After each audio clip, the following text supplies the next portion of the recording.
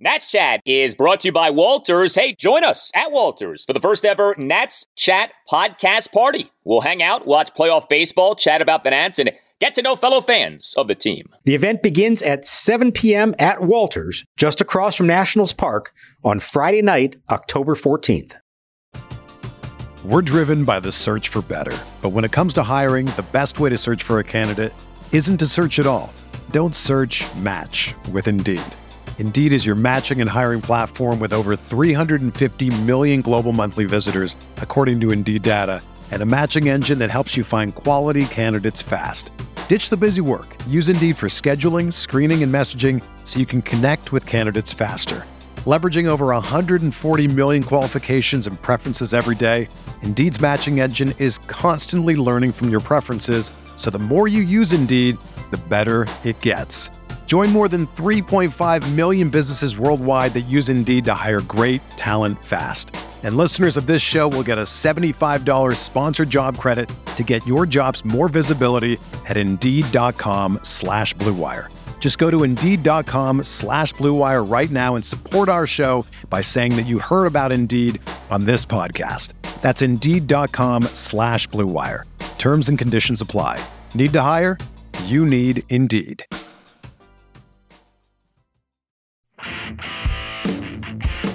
The 2-1. Swinging a high drive, well hit to right center. Robles going back at the track to the wall, looking up, and it's gone.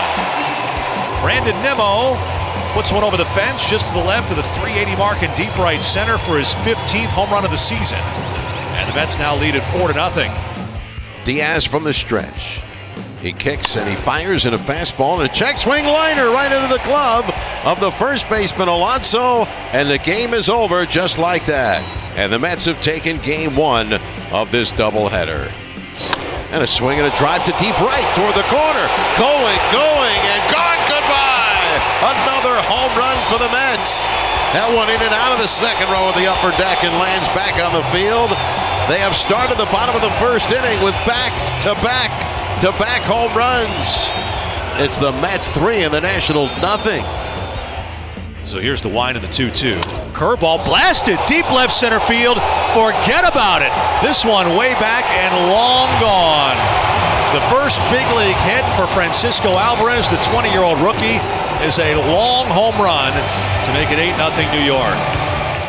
And welcome to Nats Chat for Wednesday, October 5th, 2022, what is the final day of the Nationals 2022 season. Along with MASNsports.com Nats insider Mark Zuckerman, who is at Citi Field in New York City. I'm Al Galdi, host of the Al Galdi podcast. We hope that all of our Jewish brothers and sisters are having a safe and meaningful Yom Kippur. The weather in Washington, D.C. and in New York City, rather miserable for days now. The Nats 2022 season has been miserable for months now, and mercifully, the season is about to end, but the season, unfortunately, not ending before some more pain. Game one of a doubleheader on Tuesday, a 4-2 Nats loss that dropped the Nats to 55 and 105, clinching them having the worst record in the majors for this season. Although, as you may know, that does not guarantee that the Nats will have the number one pick in the 2023 MLB draft. And then game two of a doubleheader on Tuesday, an 8-0 loss that dropped the Nats to a major league worst 55 and 106 with a major league worst run differential of minus 245. A rather rough outing for our guy, the secret weapon, Paolo Espino. Nats president of baseball operations and general manager Mike Rizzo on Tuesday afternoon conducted an end-of-season session with reporters. We certainly are going to get to that. But Mark, the end of the Nats season is just about here. I am guessing for the Nats, this end cannot come soon enough. Yeah, you know what, Al? We've talked about all year long about how they've played hard, legitimately, and the boys battle and all that kind of stuff. These last few days, it kind of feels like they've reached a point they realize the end is in sight. The weather has been absolutely miserable. They're playing teams that are still moving on to go beyond Wednesday, and it's kind of showing up a little bit in the performance. It's unfortunate that would happen, but I think it's also understandable at the end of a season like this. This was some ugly baseball. The nightcap especially, they struck out 17 times, one shy of the club record. they're down 7-0 in the first inning on a cold, windy, rainy night at the end of a doubleheader in game 161 of the season. I don't think anybody can find fault with that, but it was noticeable that it felt like a different type of effort from them at the end of this one. Yes, we call this tap out time, and the Nats pretty clearly were tapping out, tappy tap tap on Tuesday night. Yeah, I mean, the only runs that the Nats scored on Tuesday came via a 2-run homer by Riley Adams in the top of the 5th inning of Game 1. But that was it. I mean, the Nats in Game 1, just the 2 runs, 7 hits, 2 walks, 1 for 12 with runners in scoring position. And then in Game 2, shutout, 9 hits, a double and 8 singles, 0 walks, and like you just said, 17 strikeouts on what was a rainy, miserable night at Citi Field. Bad pitching for the Nats on Tuesday. Corey Abbott in Game 1, 4 runs, 3 earned in 4 innings. He only gave up 5 hits, but he issued 4 walks, a hit by pitch, and a wild pitch. Did have 6 strikeouts, but 88 pitches, just 48 of which were strikes. And then Paolo Espino on Tuesday night. This really was unfortunate, and you almost have to laugh because the storyline from a Paolo perspective going into the game was, hey, could he finally get his first win of the season? The answer was an emphatic no. Paolo Espino ended up allowing 7 runs and recording just 1 out. Yes, 7 runs in a third of an inning. He began his start by giving up 3 consecutive home runs, and it was crazy because this happened while Yankees right fielder Aaron Judge, in a 3-2 loss at Texas, began that game by hitting his 62nd home run, setting, of course, a new American League record for most home runs in a season. So as Judge hit number 62, the Mets were hitting 3 consecutive homers off Paolo Espino. That was quite a time and space for New York baseball. Judge's number 62, and the Mets go back to back to back to begin things off Paolo. Yeah, I didn't even realize what Judge had done because I was so consumed with what was going on in front of my own eyes. You couldn't even tweet about the first homer until there's another homer being hit. The press box announcer was starting to say that it was the 4th time, something like that, that the Mets had ever hit back-to-back homers to start a game. And he's in mid-sentence and he pauses because the next one goes out and he says, this is the first time in Mets history they've ever hit back-to-back-to-back home runs to begin a game. That was really ugly. And I mean, it's the worst possible way to start a game. Paolo called this the worst outing of his life, including Little League. So that tells you just how rare this was and how ugly it was. I mean, he didn't retire any of the first 6 batters, finally gets an out on a sacrifice fly, give up an RBI double, and then that's it. There was no reason to continue at that point. It's really unfortunate that the numbers for his season, he ends up with an ERA over 4.8. And I'm not going to try to make some kind of argument here that he had a great season because he did not. But I don't think 4.8 is reflective of what he actually did for them, nor the fact that he had 0 wins, I don't think. But I think if we did learn anything over these few months, I think we do have to acknowledge he is best suited to pitch in shorter bursts, probably out of the bullpen.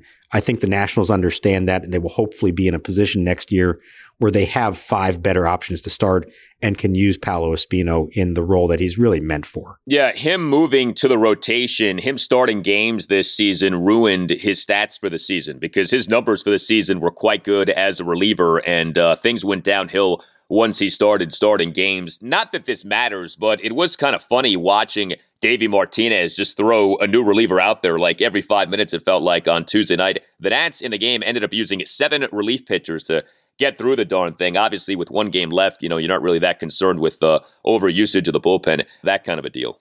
Here's everything you know about Paolo Espino. At the end of the night, because of what you just said, I think I asked him a question about how he would evaluate his season, and he says, well, it may not be over yet. If they need me tomorrow, I didn't throw that much tonight.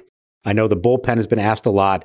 I will be here if they need me. If that doesn't tell you everything you need to know about the man, he just suffered the worst outing of his life, any level, and he's already almost hoping that he gets a chance to come back in the game 162 of a 106-loss season because he knows that his team needs it. Well, that's why he's Paolo. That's why we love him. That's why even after 7 runs in a third of an inning, you still want to just give the guy a big hug. He's Paolo Espino. Exactly. He's our guy. He is the flagship pitcher of the Nats Chat podcast. And no, you can still get your secret weapon t-shirts by going to natschatpodcast.square.site. That's natschatpodcast.square.site.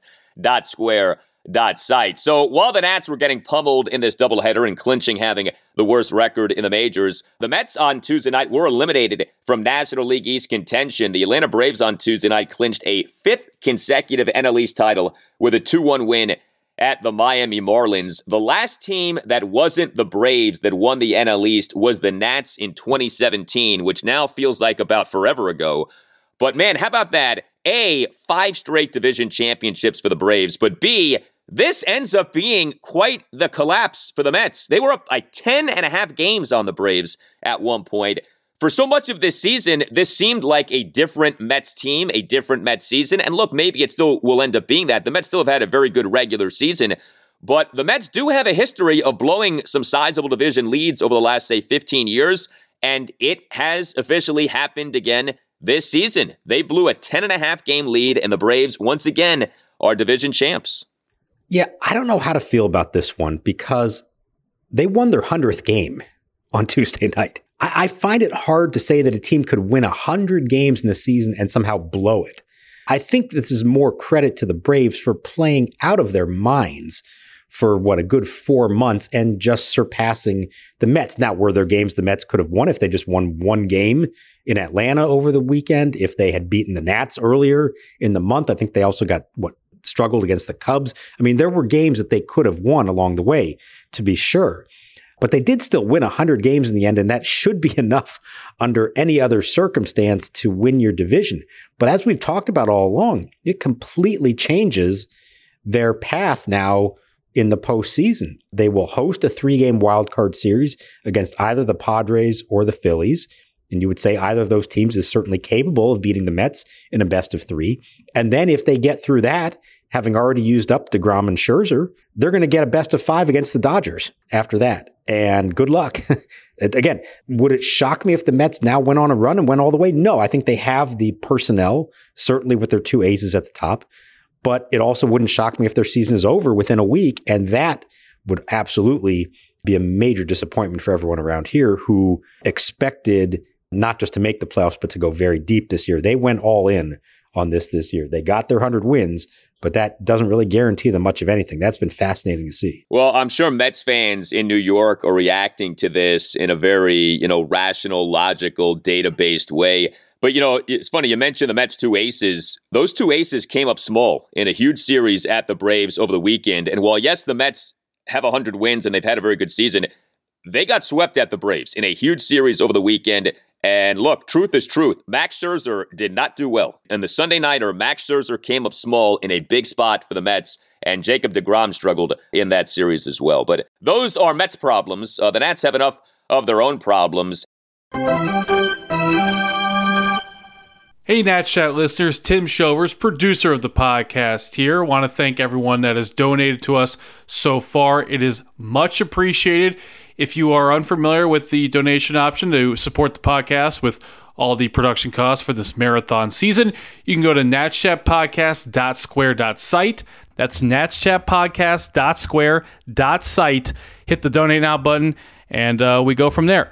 Hey guys, it's Al Galdi for Window Nation. Nat season is ending. The weather is getting colder, but Window Nation has a great way to help you stay warmer and more comfortable, and with incredible savings. Get 2 free windows with every 2 windows that you buy, plus pay nothing with no interest until 2025. Visit windownation.com or call 866-90NATION and tell Window Nation that Al Galdi sent you. If you act now, you can get your new Window Nation windows installed before the holidays. Window Nation windows will keep you warmer, will reduce energy costs, and will add to the value of your home. Take advantage of this special offer. 2 free windows with every 2 windows that you buy, plus pay nothing with no interest until 2025. That's a deferred payment that impresses even the learners. Visit windownation.com or call 866-90NATION and tell Window Nation that Al Galdi sent you. That's windownation.com or call 866-90NATION and tell Window Nation that Al Galdi sent you. We're driven by the search for better. But when it comes to hiring, the best way to search for a candidate isn't to search at all. Don't search, match with Indeed.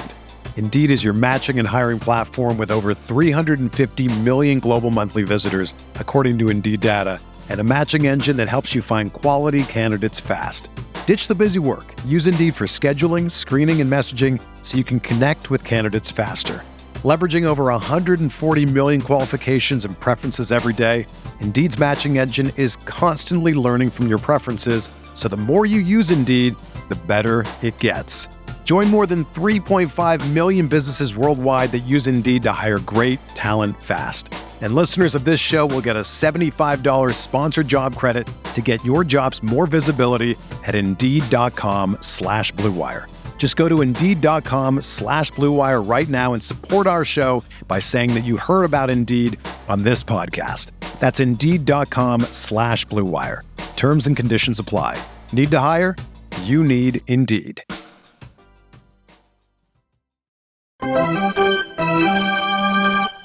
Well, I think our system's different right now than it was a year ago. I think it's deeper. We've had two what I believe are successful trade deadline acquisition periods.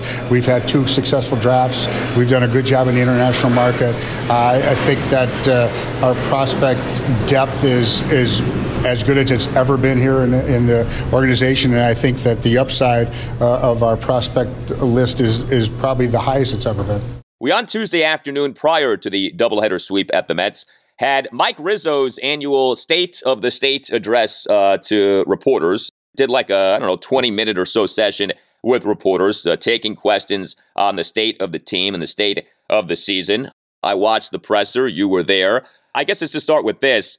It felt like pretty much a paint-by-the-numbers kind of end-of-season session by Rizzo. Nothing really that jarring or stunning. Is that how you found Rizzo's session to be? Yeah, there wasn't that one major headline that came out of it in my mind, which isn't to say there weren't some useful answers and that we didn't ask some important questions. I hope we asked all the right questions along the way. I mean, we hadn't really talked to him in that kind of setting since the trade deadline. So there's a lot of ground to cover. And there were certainly topics that we never got around to, but you get 20 minutes and you kind of have to call it after that. There was an acknowledgement on his part that losing 100 plus games, having the worst record in the league is not satisfactory in his mind. But he is also making the point that they did make progress and that he feels like they're in a better position now than they were. Certainly since the trade deadline, feels like that has positioned them better to win sooner rather than later. I think maybe the most interesting thing, I asked him about the ownership issue and how that could change. He said, well, of course it could change if they sell the team. I think that would change things. I'm going to control what I can control. We're a business as usual. We're going to go through the end of this regular season, do our postseason work, and try to explore every way to get better. And we'll get our marching orders and our direction from above. When we get them, we'll employ those directions. But until then, we're business as usual, like we've done every year. Well, that is a huge question, and he doesn't really know the answer to that. And if the team is sold, that changes things. If the team is not sold, what are the parameters this winter? Is there money to be spent? So he didn't go into any details on that, but fully acknowledged that the ownership question kind of looms over everything, and he's going to take his orders from whoever his boss is and proceed accordingly. But there are several different paths they could take this winter. They could be aggressive if they have money to spend. If they don't, it can be a very quiet winter, and you may be looking at a roster that doesn't look dramatically different going into 2023. Yeah, I give you credit because you were the one who really asked him about the ownership thing, and nothing really matters more than that right now. And you almost feel silly discussing anything else with the team because the ownership thing is such a big thing, and the domino effect of the ownership thing could be everything. So, he's answering questions about off-season plans and, how he's viewing this guy and that guy. And it's that's all fine and dandy. But if the team gets new ownership and new ownership wants to do X, Y, and Z, then that's what's going to happen, And X, Y, and Z could include Mike Rizzo and Davey Martinez being out. We just don't know where this thing could ultimately be going. I mean, I thought it was notable. Mike gave a lot of generic, vague answers. Didn't want to be specific on many things, which you understand. I don't blame him on that. In terms of actual news from the session, he referred to Steven Strasburg's future as a mystery, which is true, but it was kind of interesting to hear Rizzo say that. It's still a little bit of a mystery.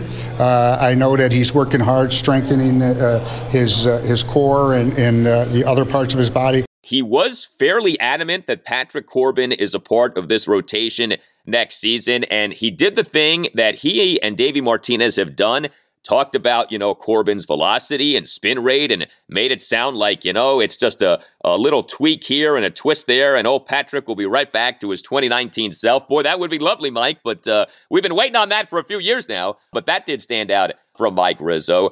He got into Davey Martinez and the job that he has done, seemed pretty complimentary of Davey. And there was also news with Davey on Tuesday, him reiterating that his entire coaching staff will be back for next season. Right. So if you remember back in July when both Rizzo and Martinez's options were picked up for next season, Davey kind of threw out there the fact that his entire coaching staff had gotten 2-year deals, and the insinuation was that all of them would be back. Well, he was asked directly about that today, and he said, absolutely, they are all coming back. He feels like the team's record and performance is not a reflection of the job that his coaching staff has done. He talked about how many hours they put in, how committed they are to it. And he said he understands why a lot of people will look at a team's record and immediately look at the coaching staff and say, well, coaching staff manager should take the fall for that. And he pretty strongly defended the work that they've all done with them and included that himself. And Rizzo, while not quite as forceful, did speak very complimentary of Davey and essentially saying that you judge a manager based on the circumstances that he's in. And, implicit in that is when it's 2019 and they're trying to win, we know that there's a goal for them to win. You judge them a certain way. When it's 2022 and the plan going into the season was they knew they weren't going to win this year, you judge them a different kind of way. So I thought that was kind of interesting that, an acknowledgement that the bar had been, lowered significantly this year. The evaluation of Davey Martinez and his staff was not going to be based on wins and losses this year. Probably more so was going to be based on the temperature of the clubhouse, the respect that he had or didn't have from players, and whatever improvements he saw, especially from young players along the way. And I think that that's totally fair. I mean, I do think, though, that you can't just absolve Davey of everything that happened this year. I mean, I think one of the big things that Nats need to do, and Mike did talk about, conducting an autopsy on the team after this season, you have to be honest about a lot of things. And we've had these conversations. You have to be honest about your player development situation. You have to be honest about guys getting worse, not better for you at the major league level. I mean, in Davey's case, we've talked about the base running, how much of that is on him and his coaching staff. So I think these things need to be looked at. I do continue to find it funny. And look, I am in no way advocating for Davey to be fired. I don't think he should be fired. What has happened this season in the last few years isn't on him. But man, you look at his tenure as Nats manager, 18, 19, 20, 21, 22. He's had one good season. That's crazy when you think about that. But the one good season was a World Series championship season. And that season was really good. And the other seasons, you can kind of explain away and understand. And so, yeah, even though it's 1 out of 5 that's been a good season for him as Nats manager, there's really not that compelling of an argument for him to be let go. It's such a unique predicament that Davey finds himself in. But yeah, 1 out of his 5 seasons has been good. But you say to yourself, yeah, he deserves to continue on as Nats manager. It is remarkable, though, what a World Series title will do for your reputation and your job security. Think about Dusty Baker in 2 years here. Far superior record, won the division twice, almost like wire to wire. There was never any real controversy or difficulty until they got to October, in which case they lose in the playoffs in 5 games. And the standard at that point was, well, that's not good enough. We need to do better. Now you have his replacement, like you just said, 1 out of 6 years or 5 years, a quote unquote success, only one time making the playoffs. But because he then did the whole thing, got him all the way to the end, that buys him a lot of goodwill for a long time. Now, I do think next year there is more pressure on him and on Mike Rizzo, whether there's new ownership or not. They are both entering the final year of a contract.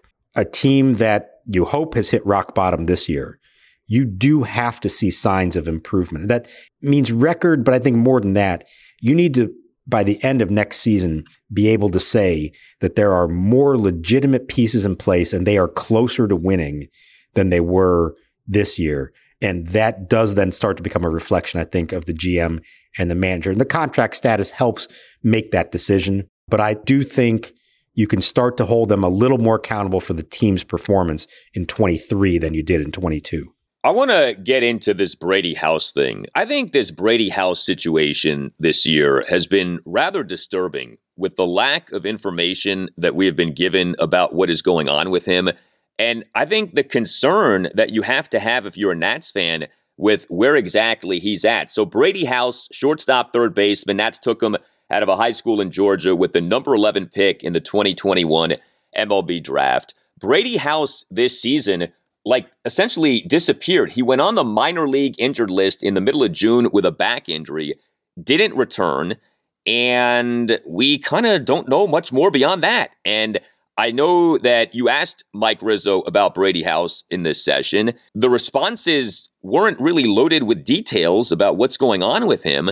I mean, this is a young guy, back issue. That seems kind of odd for a younger player to have to deal with that. But again, mid-June, and then he's gone, and you've heard very little about how he's doing. Where are we with Brady House, and what'd you think about what Mike Rizzo said to you about Brady House? He wasn't, definitive the way that I would have hoped he would have, and I said, well, how come he wasn't able to make it back this season and missed essentially 4 months at the end of the year? And he says, well, he didn't make it back to the active roster, didn't play in games at Fredericksburg, but he was resuming baseball activities, I presume, in West Palm Beach. I don't know that for a fact. And so he kind of downplayed that and made it sound like he's every expectation that he'll be good to go next spring. But I did ask, are you concerned when a player that young, I think he's still 19 years old, is dealing with a back issue? That's not something you typically think of with a young player. And, Mike says, well, having a back issue myself, it doesn't feel good. I know that, but I think that he's going to he's doing well in his rehab, and I think he's well on his way to getting back on the field in spring training and being ready to go. Okay, fair enough. But Mike Rizzo had his back surgery in his 50s, not at age 19. I don't know that Brady House had surgery. I don't know exactly what the deal was there. So it is a little bit frustrating to not know more about this, I suppose. We'll just have to check in come February and March and make sure that he is out there playing in spring training and then starts the season on time. But we talked about all the issues they've had with draft picks and first round picks. And they've kind of made a point, and Rizzo did this again today, in talking up their most recent draft picks the last couple of years. He's sort of trying to absolve them of the 3, 4, 5 years ago that were almost at a point that you've just kind of given up on them, but talking up what they've done the last few years. Well, Brady House is a big part of that. And they kind of need him to hit. They need him to be, before we even talk about becoming a big league player, they need him to start moving up the ladder and showing that he is an elite prospect. And there's just not enough body of work yet to do that with. So next year becomes a huge year for him. If it doesn't happen for him next year, now all of a sudden you're worried about what his progression is going to be like. I just know this in sports, and this is true in other areas of life too. When an organization or an operation or an entity isn't providing you with details on a situation, you always have to ask, well, why is that? Why won't you just come out and say what exactly is going on here, why this happened here? And that's not to be conspiratorial, but it is to say, what are you hiding? What are you concealing? Why won't you just, be upfront about where he's at? He's a young guy. He had a back problem. Why can't you just detail, here's what happened, here's why he missed the rest of the season? Instead, he gives you this, vague kind of runaround answer, and I feel like that only adds to the mystery here and adds to the concern. I mean, we all want to see this guy thrive and become a great player for the Nats, and now you're going to go into next year worried about, well, what happened last year, and why is that? And, if he had to miss ample time this year because of a back problem, who's to say that he won't have to miss substantial time next year because of a back issue? Yeah, no, that's why I said this isn't an acute injury that we know of. You say, okay, well, he hurt his shoulder, he had surgery. Well, here's the recovery time for it. It's a more vague thing with his back. I'll also point out he missed some time earlier in the year with a COVID case, and we know that can have also, unfortunately, long-lasting ramifications. You hope it's nothing like that. We'll see. You don't want to be dealing with any of this stuff with a kid that young, that promising. I mean, they were talking about him as the, best pure hitter to come out of the draft last year. Well, we need to start seeing that on the field. Maybe it'll all work out and that'll be fine. But at the moment, there's not a lot to go off of. And speaking of the draft, I wanted to mention this. You point out how they did clinch the worst record in the league. Can we talk about what that means in terms of the draft next year? Because it's not how it's been for decades and decades. No, it doesn't mean a ton. So the Nats will have a top 7 pick in the 2023 draft, but beyond that, nothing is guaranteed. The Nats will only have a 16.5% chance of getting the number 1 pick. The new collective bargaining agreement stipulates a draft lottery system in order to discourage tanking. And so the Nats, because they've enjoyed such wonderful luck these last few years, end up having the worst record in the majors in the first season in which we have a draft lottery for the following draft. Now, look, if you know MLB draft history, you know that draft order doesn't matter a ton. You can find great players basically anywhere in a draft, and the difference between having, the number 1 pick versus the number 4 pick isn't that big of a deal. But, you'd rather have the number 1 pick than, say, the number 7 pick, like if everything's equal. And the Nats, there's at least a decent chance here that they're not going to have the number 1 pick. They may not even have a top 5 pick. So, yeah, there's that goes along with this rough Nats season here. Yeah, so here's the thing. And MLB did this to try to, at the behest of the union, to try to discourage the open tanking that would take place from teams purposely trying to lose as many games as possible, land the best possible draft pick, and then go from there. So at this point, you have the teams with the 3 worst records each get the same opportunity within the lottery, 16.5%. But any team that doesn't make the playoffs has a shot at the number 1 pick. Now, the Brewers, who will have the worst odds, and it'll be like 1% or maybe even less than that they would get it. So I think that's all fine. What I was surprised at when I really started digging into the numbers is how little the Nats are guaranteed. It's not just they aren't guaranteed the number 1 pick, but it's like a 50-50 chance for them to have a top 3 pick. I think it's a little less than 50% when you work it out. So they could very easily end up with a worse draft pick in 23 than they had in 22, despite a much worse record and finishing last in the league. I get the mindset behind all this, and I applaud MLB for trying to discourage tanking, but you'd also hate to see a team that, legitimately lost that many games suffer as a result and not give itself its best opportunity to climb out of this. I think we know that the Nationals are not trying to lose 100 games for years and years. This was part of a process they decided to do, with the idea being that they're going to get better within a couple of years and they won't be in that position anymore. Well, there's a big difference in theory between getting the number 1 pick and the number 7 pick towards getting better and not being in that position where you're now talking about 100 losses again next year and the year after that. Well, I think it's interesting because you can define tanking in a variety of ways. Personally, I'm not as anti-tanking as a lot of people. I understand the sentiment against it, but I think you could make the case that the Nats did tank this season. If you define tanking as you're not devoting resources to that season, well, that is what the Nats did this past offseason. They did not devote resources to this season, right? I mean, the only things they really did, they signed Nelson Cruz. Okay, that was a decent contract. I'll acknowledge that. But, acquisitions like Cesar Hernandez and Maikel Franco and Anibal Sanchez, I mean, that's tanking. The Nats were a bad team last year, didn't do much this past offseason because the idea was they were going to be bad this season, and then traded away their 2 best hitters in the middle of the season. That to me is a tanking season. So I guess you could argue the draft lottery is working in a sense of not rewarding the tank.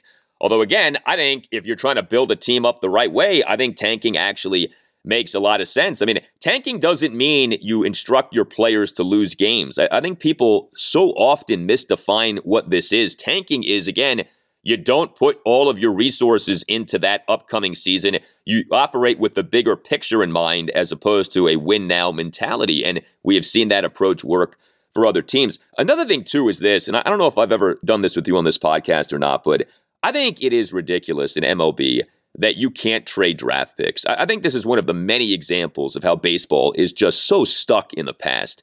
I think it would be so interesting for a rebuilding team like the Nats to have the ability to trade their first round pick. And, you could have conversations of, are the Nats better off holding on to, say, their number 4 pick in the draft? Or should they trade and get a bunch of other picks, like the old quantity versus quality conversation? But, imagine how much fun MLB drafts could be if you could trade picks.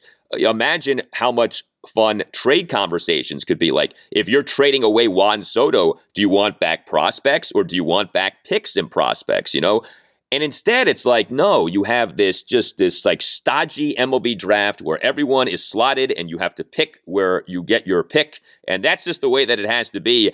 and you can't get creative in a rebuild. I think that's something that MLB really should look at, but I don't know. There doesn't seem to be a lot of movement for that, for the ability to trade draft picks. No, I'm with you on that. I think especially once you instituted this lottery system, I think that kind of defeats the purpose of not allowing draft picks to be traded. I think it was always like, well, if you have the worst record, then you should use that to pick a good player who's going to help you win. Well, they're now in a different scenario than that. They did allow for the first time now, like these competitive balance picks or like international slot money, things like that to be traded, but not straight up regular draft picks. And yeah, that would be fascinating in the Soto trade, for example. Do you want Harleen Susana or do you want the Padres' #1 pick next year? That could be a fascinating discussion and help generate some more interest in things as well. Now, maybe you don't want to have the, draft night trading of picks. Maybe set a deadline so it doesn't get to that point. But yeah, no, I'm all for it. And just one other thought on the tanking. I'm with you in that tanking responsibly, in my mind, is prioritizing the future over the immediate. And I think every organization at some point needs to be in that position. The real concern is that you don't have the same franchises doing it year in and year out. And I think that was MLB's biggest concern, or really it's the Players Association's biggest concern, that teams like the Pirates, the Marlins, the Royals, the A's are purposely not spending money to try to pocket money for themselves. And therefore they're trying to lose without any intention of getting better and ultimately winning. The Nationals are not that. They spent lots of money. They had their window. They realized we're not ready to win again for a while. We're better off starting from scratch and losing games now with the intention of then using that to get better. So I think it's perfectly acceptable for, every franchise over at some point over a decade to be in that position. The key is that you don't stay in that position for more than a year or two. In life, you should both drink responsibly and tank responsibly. Never forget that.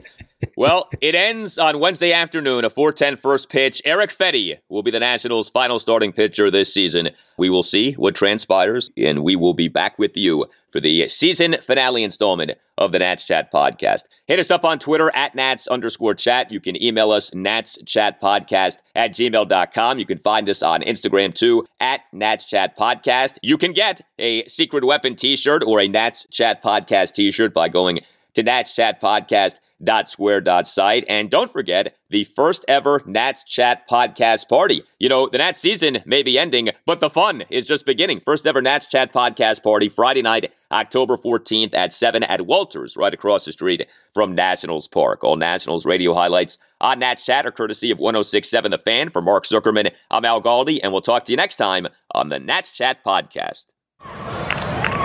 Smiles and hugs.